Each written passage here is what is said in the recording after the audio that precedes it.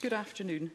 Can I remind members that social distancing measures are in place in the Chamber and across the Holyrood campus, and I ask that members take care to observe these measures, including when entering and exiting the Chamber. Please only use the aisles and walkways to access your seat and when moving around the Chamber. The first item of business today is First Minister's questions. I have begun discussions with parties on our shared aim to include as many members as possible in FMQs, and I'd be very grateful if all members participating could bear this in mind. Question number 1, Douglas Ross. Thank you, Presiding Officer. This afternoon, the Scottish Parliament will debate the next steps to tackle Scotland's drug death crisis. So can I start by asking the First Minister, does she accept that in Scotland today, people are still being denied access to rehab and her government's addiction treatment system is fundamentally broken? First Minister.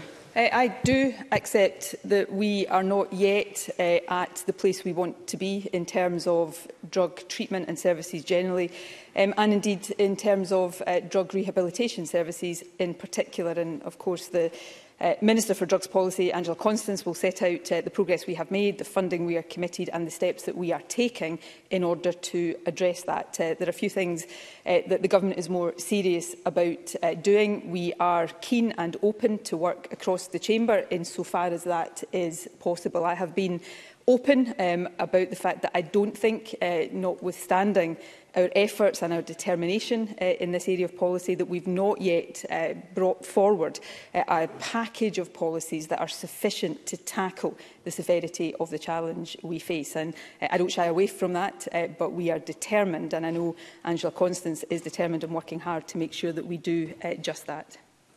Douglas Ross. So I think the First Minister did accept that her government's strategy towards this is fundamentally broken, and I look forward to hearing more about what the government are going to bring forward later this afternoon, because the new standards that Angela Constance has already set out will be an important move in the right direction. But they're not game-changing. They're the basics. They are the very least that government should do. People on the front line in the hardest hit communities have been here before. They're hearing the same promises and warm words, but at the same time, they see their families, their friends or their neighbours dying from drug abuse. And all they hear is that by next spring, this government might manage to meet the bare minimum of expectations that people who need treatment actually get it. But without teeth, these new standards won't make a dent on the crisis. Unless we give them legal basis, they are effectively optional and can be overlooked. Our solution, backed by frontline campaigners, is a right to recovery bill. Give people a right in law to the treatment they need. So is the First Minister content to stop at the basics, or will she back our proposal and give people the power to get their lives back on track? First Minister. So I'm going to try and, as briefly as I can, Presiding Officer, address and engage with these points in substance, because I think they are important. I would ask that Douglas Ross does similar. I mean, repeatedly he stands up here and he puts words into my mouth that I haven't said, and that's okay for politics, but if we're genuinely, as I sincerely am, trying to find consensus on matters of seriousness such as this, then I do think all of us have a duty to try to put some of the politics to one side. There are people working across the country delivering, I think, excellent services for people with problems of drug misuse, people at grassroots. I see that in my own constituency. That's why I don't think it is fair for me to say that the system is broken, because that does a disservice to the work they are doing. But that is not me denying that the government has much, much more to do, and that we often in the past, and this is where I'm being really frank, our response hasn't matched the response of those at the grassroots. So I'm trying genuinely to engage in this. And in that spirit, the Conservatives raised, I understand Hubs of Youth have met with Annie Wells on this matter just a couple of weeks ago, have raised the right to recovery bill. I think I said at the outset of this term of Parliament that we would look in detail at that. We are doing that. Many of the, as I understand, the key strands of what would be in a right to recovery bill are all things that are being taken forward out of the recommendations of the Residential Rehabilitation Working Group, and we can get into that in some more detail. My mind is not closed to statutory underpinning. What I think we have to be cautious about, though, is waiting for the time it takes to pass legislation before getting on with this work. So there is, in each of the strands of what would be in a bill, there is work already underway. And what I want to see is us take that forward as quickly as possible. That doesn't rule out statutory underpinning, but we all know how long it takes, rightly, for good reason, to take legislation through this Parliament. So let's, for goodness sake, not put other things on hold while we talk about legislation. So I am serious about wanting to engage in good faith across the Chamber, and I hope others will join us in exactly that. Douglas Ross. The First Minister has now accused me twice this week of putting words in her mouth. Let me just be clear, because the official report is accurate. When on Tuesday I was quoting her national clinical lead and asking her if she agreed with it. And today I was quoting back that the First Minister had accepted that the system is broken, and that's why we are dealing with the case in front of us today. And the system is broken because, if I can, Presiding Officer, I want to use a case, and I'm keeping this man's identity anonymous, but I will provide the First Minister that she will personally intervene with his details through the charity Favour Scotland, who are acting on his behalf. But this man was part of the Scottish Government's own independent care review. He was abused as a child and still suffers from PTSD. He's been in the system in Glasgow for 4 years without a care plan. He's been trying to get into rehab for 2 years, but keeps hearing he is, and I quote, not appropriate for rehab. This man is at death's door. Today he's having a mental health assessment, just another hoop he has to jump through because he wants to get better. His only hope, it seems, is private rehab because of a charity's generosity. This individual case is shocking, but it's being repeated all over our country. This government has been in power for 14 years. How much longer do we have to wait for real action that is needed to tackle this crisis? First Minister. So, on the individual cases, Douglas Ross fairly said, I don't know all of the details of that, and it's rightly confidential as we debate these things in Parliament. Of course, I will look at the detail of that if it can be passed to me. What I would say is, and I hope people would accept this, it is not for me as a politician with no clinical qualifications or expertise to decide whether an individual is, to use the term that was used, appropriate for rehabilitation. Not everybody, I think we all accept this, is appropriate, and that's perhaps not the best way of putting it. Not everybody is deemed to benefit from residential rehabilitation. What I am very clear about is that where the judgment of those who do have the expertise is that somebody should have residential rehabilitation and will benefit from that, then they should get that.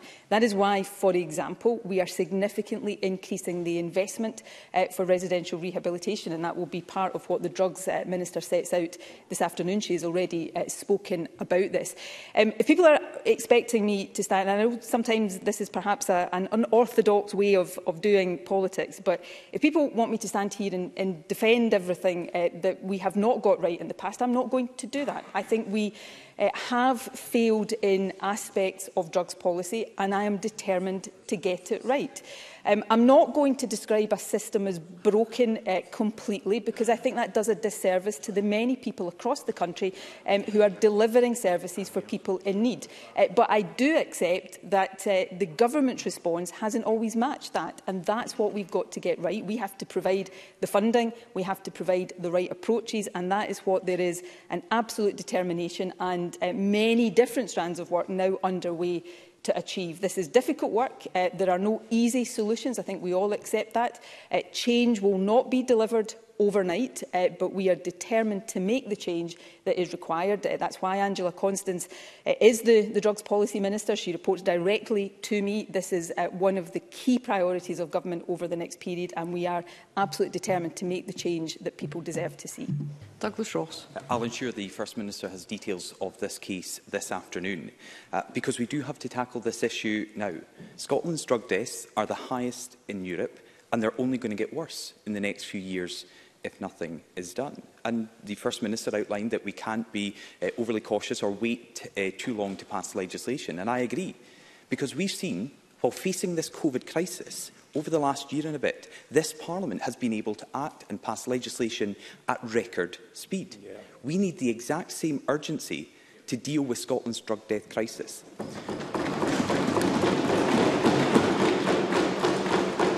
So my party will publish our proposals for a right to recovery bill before this Parliament rises for recess next week.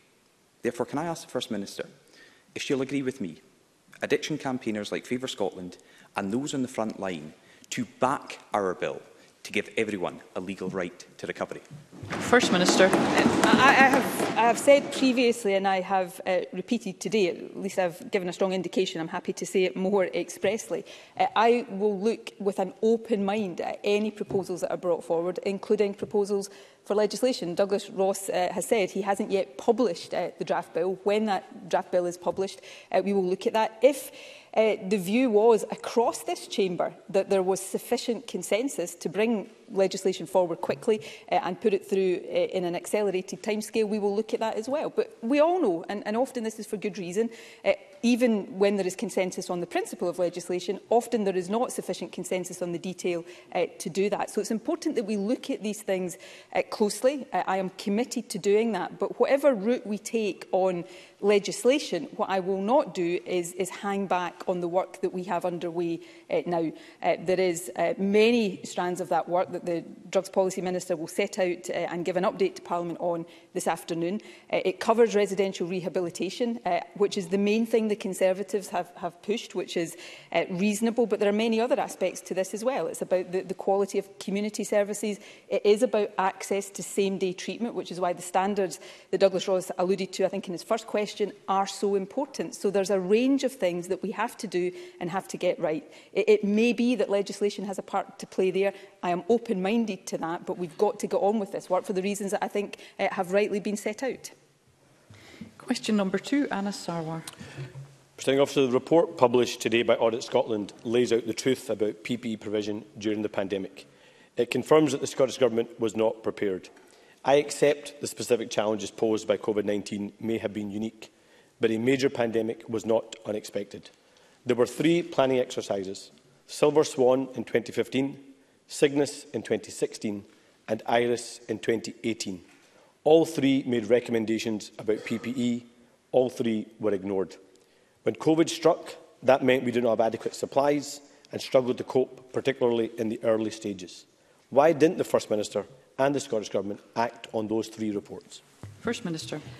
We acted on all of these reports, but I've said before, and I will say again, whether it's on PPE, the response to previous exercises, or indeed many other aspects of the pandemic, this government, in common with governments no doubt all over the world, did not get everything right. And we have lessons to learn. And I, as I've said many times before, I do not shy away from that. One of the legitimate criticisms, and I'm sure there will be more scrutiny of this in the months to come, is that I think many of us, particularly Western governments, rested too much of our planning and preparedness on thinking that a pandemic would be a flu pandemic. And that is relevant, as I think is reflected in the Audit Scotland report and the remarks I heard from the Auditor General on radio this morning, reflected in some of our preparations around PPE. So I recognise that.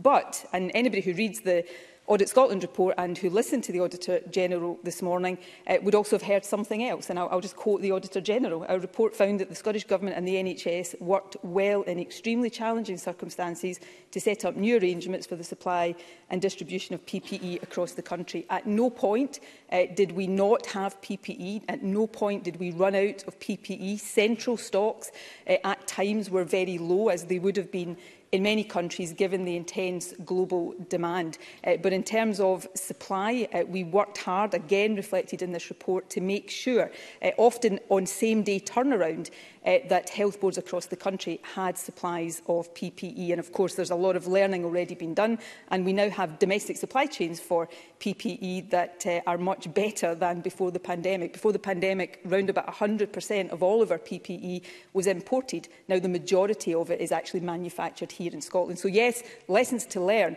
but I want to pay tribute to everybody in National Services Scotland and in health boards across the country who worked so hard to make sure that at no point Scotland ran out of PPE. Anas Sarwar. First Minister, you may not have run out of PPE on your spreadsheet, but it ran out in hospitals and our care settings. Ask the healthcare workers and they'll tell you the truth. Because today's Audit Scotland report confirms that central stocks of PPE were so low at points they could have run out within 8 hours. In April last year, ICU doctors raised the alarm that they were having to reuse visors. There were out-of-date PPE being used with fake labels being put on top of the expiry dates in Glasgow and Lanarkshire, and over 1,000 social care staff were forced to organise a petition to get PPE in their workplace. Across Scotland, we heard the same horrifying story and saw tragic images. A lack of PPE had consequences, and devastating ones. It cost lives. In Scotland, a sixth of all COVID cases admitted to hospital during the first wave were healthcare workers or members of their household. In total, 21 healthcare staff and 28 social care workers have tragically lost their lives to COVID-19 in Scotland. Does the First Minister accept that is partly the consequence of her government ignoring its own warnings and not being prepared? First Minister.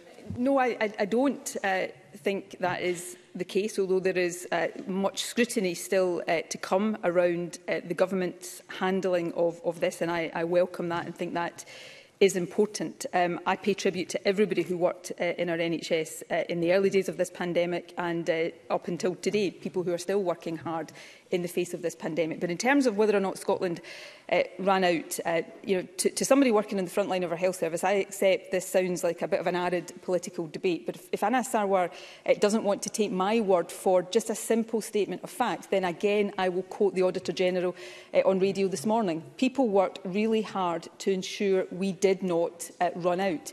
Now, supply was low at times. I accept that. I know about that. I was essentially involved in our response at that time. But when the Audit Scotland report says that stocks were low, there's two other points that have to be made.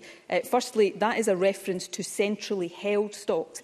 As the report recognises, there were additional stocks held at that time in local health board areas.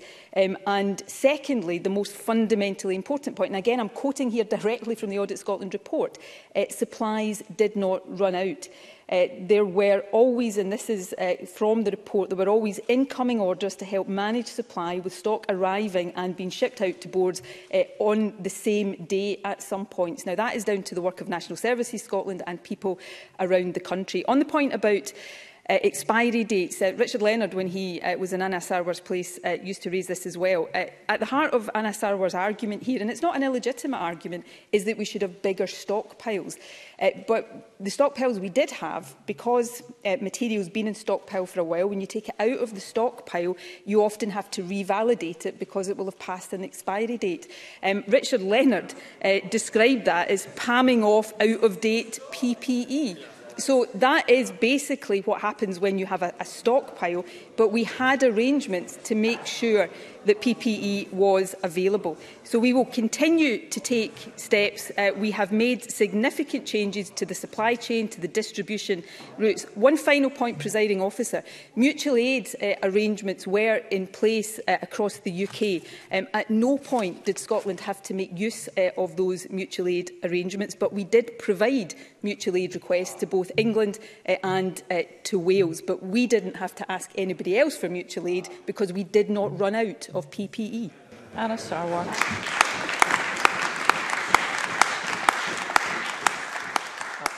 I'm not sure that's something to applaud. I don't deny. The Deputy First Minister says it didn't run out. I don't deny that the government worked hard, but I'll take the word of the ICU doctors. I'll take the word of the GPs who sent the pictures of the out-of-date PPE. I'll take the word of the 1,000 plus care worker staff who had to sign a petition to demand this government gave them PPE. That's whose word I'll take. And I accept that the ministers had to make tough decisions. But the hardest decision was for those who risked exposing themselves to the virus and possibly taking it home to their family in order to care for others. They're the ones that we should be thinking about today. The law requires that workplace-related deaths are reported for investigation. However, it is left to the employer to determine whether, and I quote, there is reasonable evidence that a work-related exposure is likely to be the cause of disease. We have all applauded NHS and care workers on the front line, and we rightly call them heroes. Some of our heroes have tragically died. Their families deserve answers. Currently, only 27 deaths of workers across all sectors are being investigated by the Procurator Fiscal. But we know that 49 health and social care workers have lost their lives to COVID.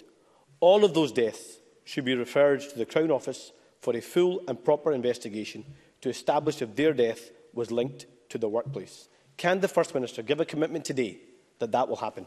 First Minister. I want to make sure that every relevant aspect of the handling of this pandemic, whether in general terms or as it affected individuals, is properly and robustly scrutinised.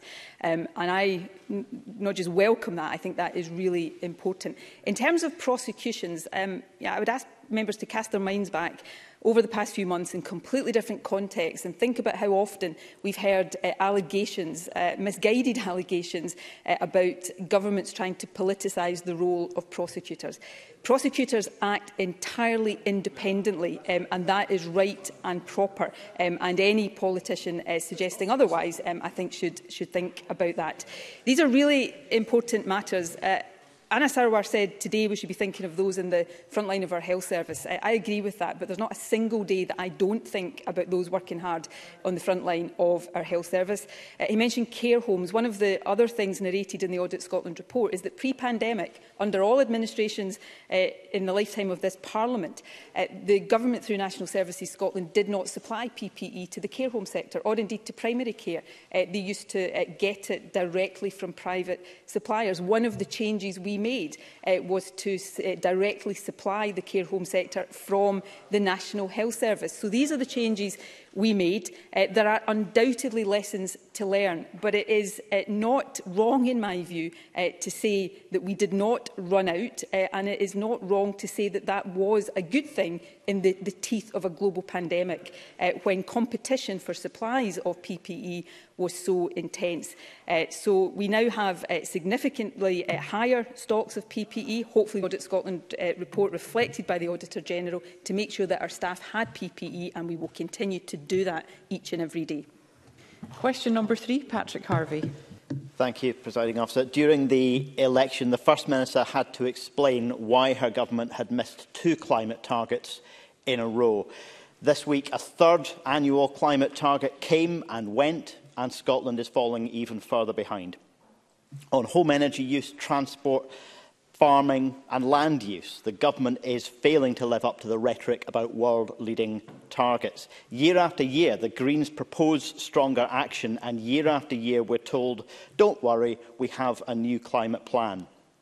Well, now with a third year of missed targets, the only difference is that the government has had to admit just months after publishing their new plan that it too needs to be replaced. This is not the bold leadership that's needed. What does the First Minister think her government is doing wrong? First Minister. Can I just make sure we're being factually accurate in a part of this? These figures this week, which I'm going to address essentially in a second, are for 2019. They predate the updated climate change plan, so they take no account of the changes that were in that plan, and I think it's just important to be accurate about that. What are we doing wrong? I don't think for Scotland, and Scotland of course is ahead of most other countries in the world, I don't think it's about what we're doing wrong. I think on climate change, none of us are yet doing enough right to get to the point we need to get to. We need all of us to accelerate our progress. In terms of the missed target, yet we of course want to hit those targets, and we've got more to do to get there. But we shouldn't overlook the scale of our progress. Emissions in Scotland, in the report this week, are down by 51.5%. The target was 55%, but down by 51.5%. That means that we are more than halfway to net zero. We are further ahead than the rest of the UK and further ahead than most other countries across the world. But there's more to do. We will publish a catch-up to show not just what we're doing through the plan, but how we're going to accelerate to catch up. We see, for example, transport emissions are actually down year on year, but there's more to do there. So all of us across the world have got to live up to this. Scotland, like other countries, needs to accelerate progress, but Scotland is already further ahead than most other countries, and I want us to make sure not just that we maintain that position, but that we get even further ahead so that we're leading more by example. Patrick Harvey. See, I'm not so fussed about being further ahead of the UK, because I don't think that would be any great boast. I want us to be further ahead than our own targets say we should be. Let's take farming and land use as just one example. I think Scottish farmers are facing a perfect storm at the moment. They have a need to make even bigger emission cuts to make up for the wasted years. They have a need to adapt to a changing climate and protect wildlife. And the UK Climate Change Committee this week say that both the Scottish and UK governments are failing on that agenda. And now they face an Australian trade deal that threatens to flood the country with cheap imports. We need to radically reform agricultural subsidies to meet these challenges, but the Scottish Government currently intends to put this off until 2024. Does the First Minister accept that this is simply too late, not just for the next half-dozen climate targets, but for the rural communities that need to see change if they're going to have a sustainable future? First Minister. Yes, I do think how we use land is a really important part of how we meet our targets for the future.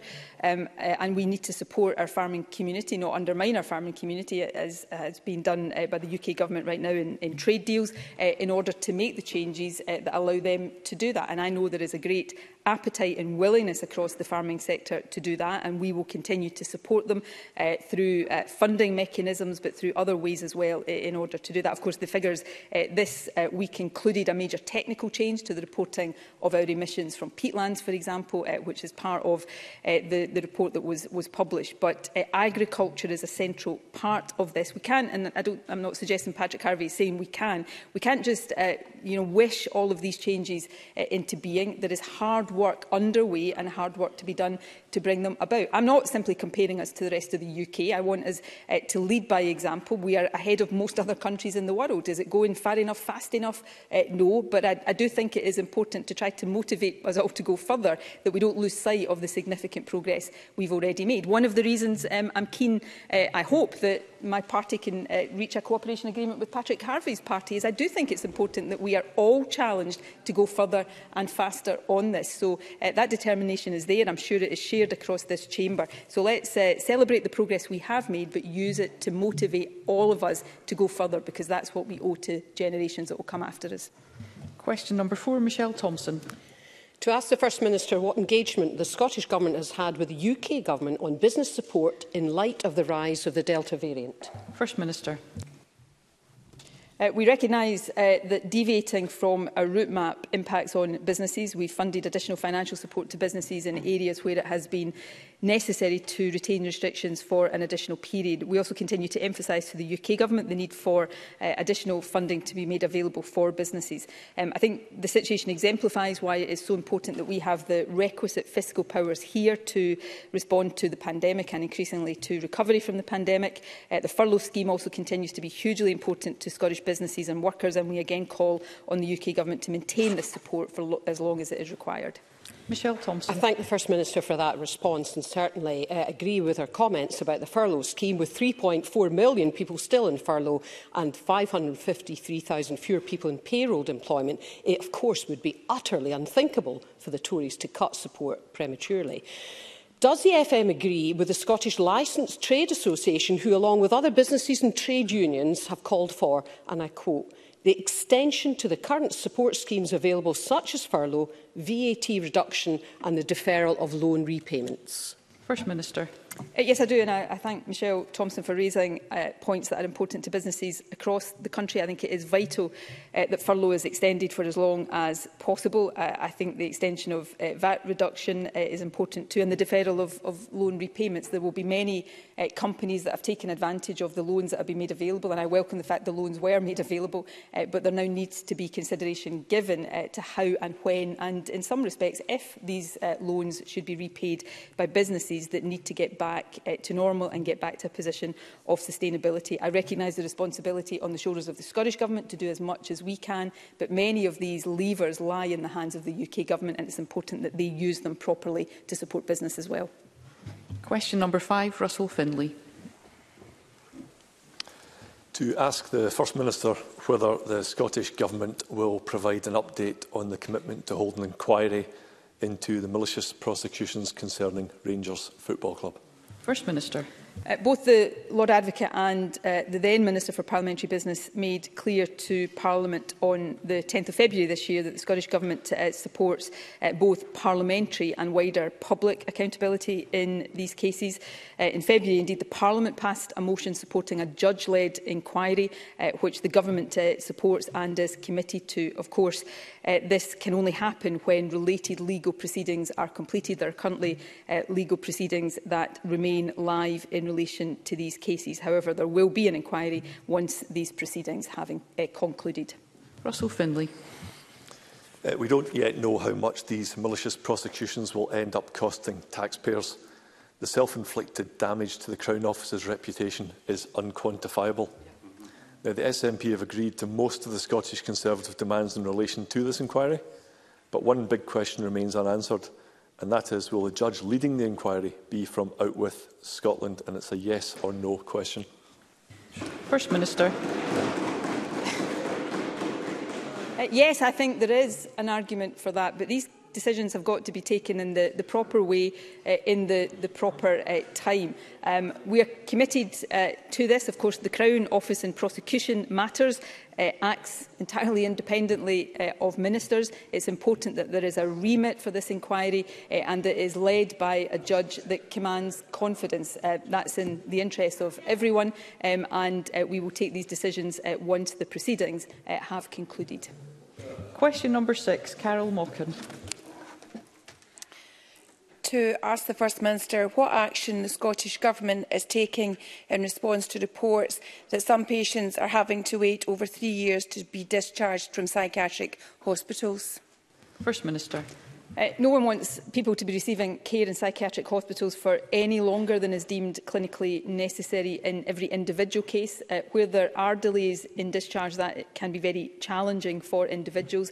But it is the case that significant packages of care often need to be linked to, for example, specialist accommodation, which sometimes has to be commissioned, specially designed or even purpose-built, and that can take a considerable time to be put in place while those concerned continue to receive appropriate care in a hospital setting. To help address this issue, in February this year, the then Cabinet Secretary for Health announced a £20 million Community Living Change Fund, which would be allocated to integration authorities via NHS boards. The fund has been made available to help partnerships drive further service redesign, to adopt a preventative and anticipatory approach to supporting people with very complex needs that can avoid the need for institutional care in future. Carol Mockin. Thank you for the answer. But the figures reported were stark and unacceptable. As well as delayed discharges, there are serious issues with people only being offered out-of-area placements for care. In their legislation for a national care service, will the First Minister commit to introducing a statutory duty on integration joint boards to provide care in the community for people leaving psychiatric hospitals, rather than leaving people in limbo for years and years, as has been reported this week? First Minister. Obviously, the whole Parliament has to debate the detail of the legislation to establish the National Care Service, but I think in principle that is an important part. Nobody, certainly I, do not disagree with how important it is to make sure that people with complex needs have the right care in the community and not have to be in institutional care when that is not necessary or appropriate. The challenge here, as I tried to set out in my original answer, is often it is the complexity of the needs of individuals that means it takes time to ensure that the right provision is available in the community, and sometimes that can mean accommodation that has to be specially designed or commissioned or even purpose-built. So obviously there is a real obligation on everybody involved to speed up this process as much as possible, but what is really important is that the right provision is in place given the complexity of the needs that individuals have. Thank you. We move to supplementary questions. I call Natalie Dawn to be followed by Liam Kerr. Thanks, Presiding Officer. I welcome yesterday's announcement that not only will dental charges be removed for care-experienced young people as set out in the SNP manifesto, but that this is also being extended to all 16 to 25-year-olds.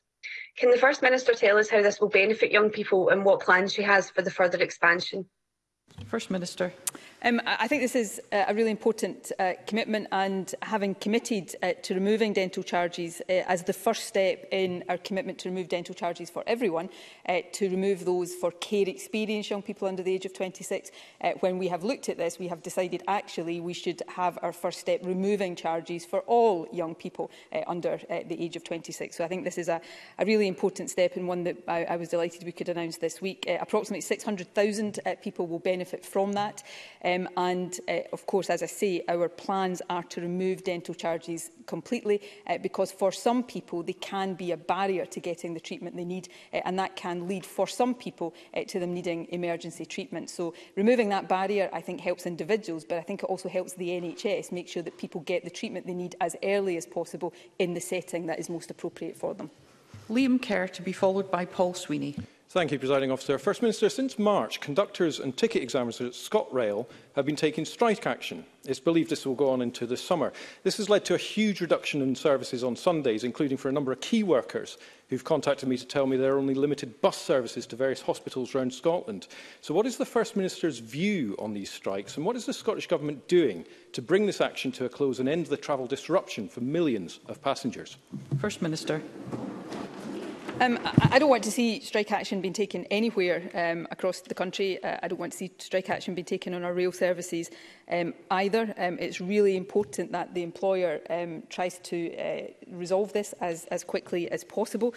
Collective bargaining rests with the operator and with the trade unions concerned. I know, though, that the Transport Minister has agreed to meet with trade union representatives later this month to discuss their concerns in more detail, and I hope we will see a resolution to this as quickly as possible. Of course, over the months to come, we will be doing the work to take ScotRail into public ownership, which I think will bring a range of different benefits to people across the country.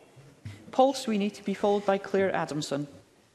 The First Minister may be aware of reports that Glasgow City Council intend to extend the ban on asylum seekers coming into Glasgow as a result of the constraints of accommodation. We all know the inadequacies of the Home Office policy and their privatised service, but surely this is tantamount to an abdication of responsibility by us as Scots and Glaswegians to some of the most vulnerable people in the world, and we should seek to lift that ban as quickly as possible and also explore every possible opportunity to improve quality of life for the 5,000 or so asylum seekers in Glasgow, such as extending concessionary travel to them at free of charge. First Minister. So, what I would say to Paul Sweeney, I think one of the last organisations in this country, and I say this under the current political leadership of Glasgow City Council, but also, to be fair, under the last Labour leadership of Glasgow City Council. Glasgow City Council is probably the last organisation that deserves to be criticised for how asylum seekers are treated. It has been one of the few areas that has welcomed asylum seekers, done everything it can to support them. There is an issue, though, about the responsibility of having asylum seekers when the Home Office and the UK Government are refusing to put in place adequate provision for accommodation. And these are difficult issues, but I do think the target of our criticism, and I suspect Paul Sweeney and I agree more than we disagree on this issue, the target of criticism and the target for demands for change should be to the UK Government, not to Glasgow City Council. I want to see asylum seekers welcomed here. I want to see us make sure that we have provision for asylum seekers that has dignity and support at heart, and that could not be further removed from the very punitive and heartless approach of the Home Office. And I would genuinely say to Labour that we should be united in this, not seeking to blame Glasgow City Council for a problem that is not of its making. Claire Adamson, to be followed by Alexander Stewart. Thank you, Presiding Officer. First Minister, I'm sure that you and the whole Chamber will join me in sending sincerest condolences to the friends and family of 13-year-old Aidan Rooney and to the wider St Aidan's High School community in Wishaw.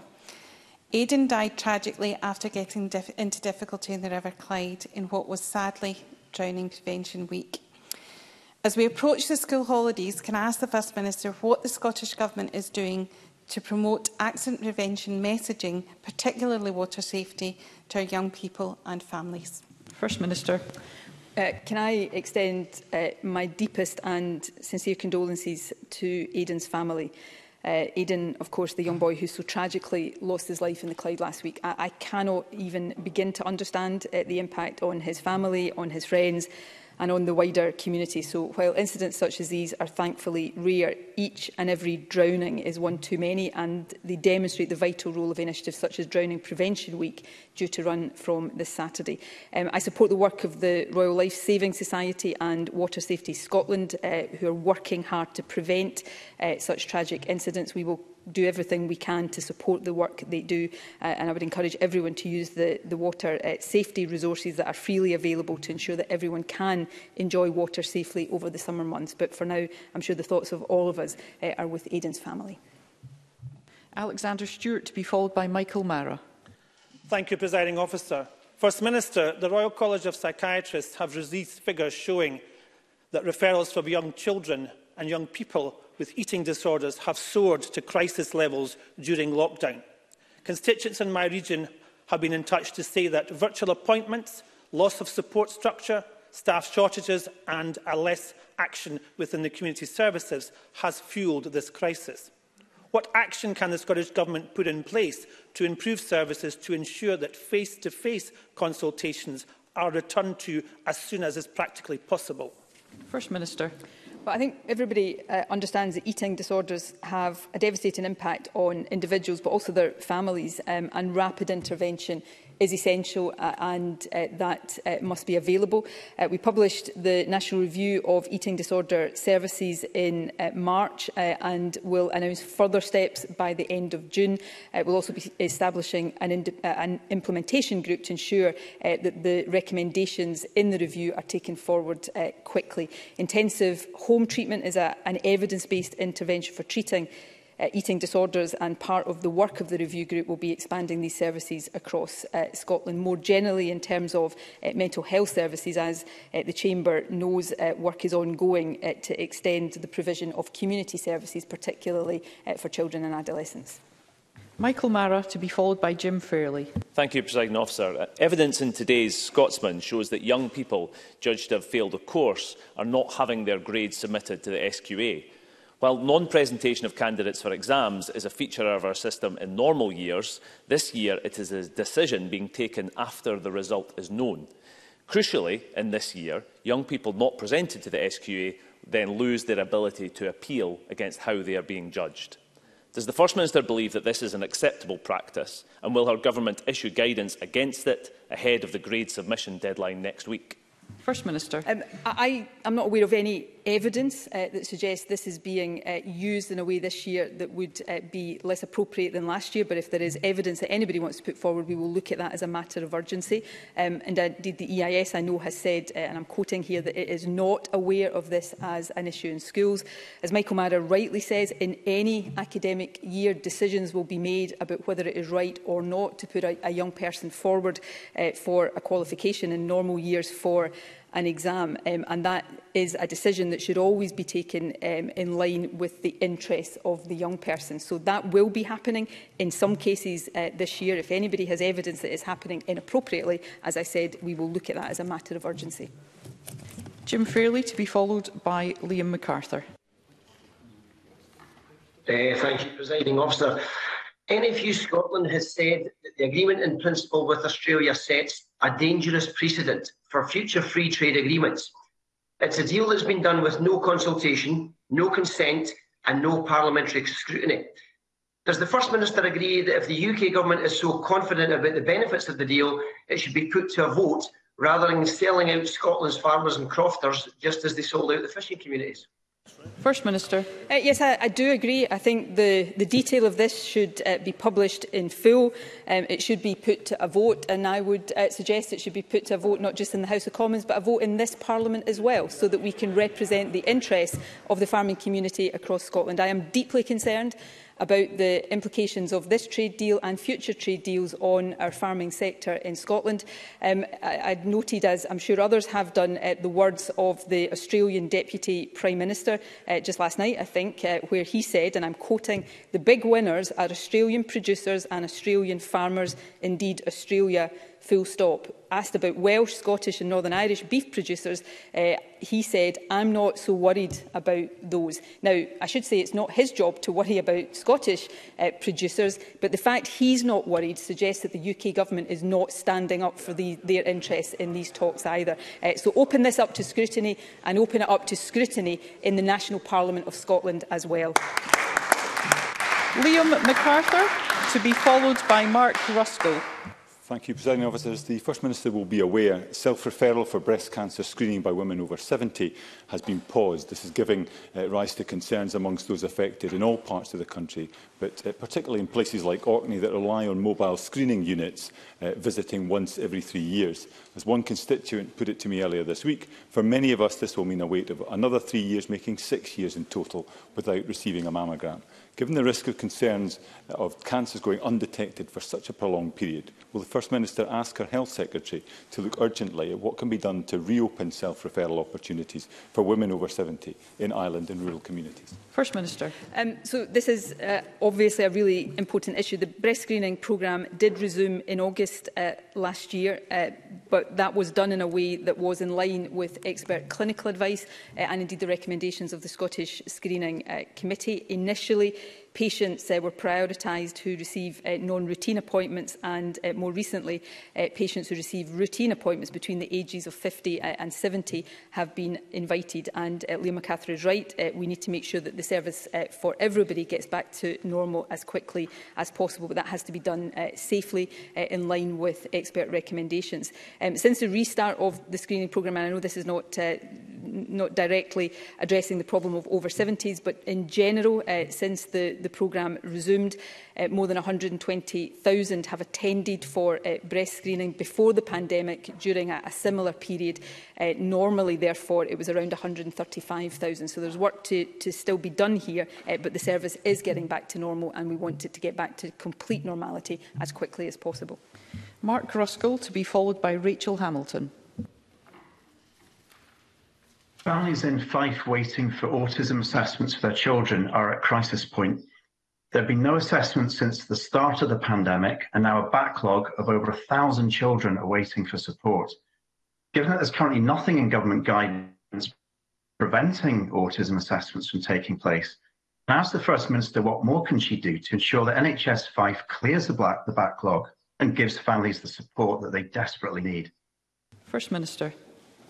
We understand within NHS Fife a decision was taken through their multidisciplinary management group to not conduct remote assessments via Near Me through the pandemic. However, I also know that they are planning to restart face-to-face autism assessments, I think, in July. So there is a need to get these back to normal and to address the backlog. And we will continue to work with NHS Fife and other health boards to support them to do that. The importance of a diagnosis cannot be overstated, and the frustration and anxiety families will have around any delays is understandable. So there is a need for Fife and other health boards to make sure that is being addressed, and I'll ask the Health Secretary to write to the member with more detail of exactly how and when that is going to happen. And Rachel Hamilton. Thank you, Presiding Officer. This week I met with Borders-based travel agent who has legitimate concerns about the effect of travel restrictions on his business. Like many others, my constituent has lost commission from tour operators because of cancellations. What I'd like to ask the First Minister is, will her government consider further support for travel agents? And what is her assessment of proposals for individuals who have received double COVID jags to avoid quarantine on return from amber list countries? First Minister. We continue to consider on a four nations basis, but also with regard to global considerations, what role vaccination may play in future in easing up international travel. The issue about the impact on the tourism industry is understood, and we will continue to do everything we can within the resources we have available to provide support for affected sectors, including tour operators and tourism businesses. As I said in response to an earlier question, we will also continue to urge the UK Government to make more support available. The situation around international travel is really difficult, and unfortunately that is inescapable if we want to try to avoid in future what we have unfortunately not been able to avoid right now, which is the importation of new variants. So I understand how difficult it is for those in the sector, and we will continue to do everything we can to support them get back to normal. And vaccination may well have a role to play, although we have been clear that we have to be careful about some of the considerations around that. That concludes First Minister's questions, and I suspend this session until 2 p.m.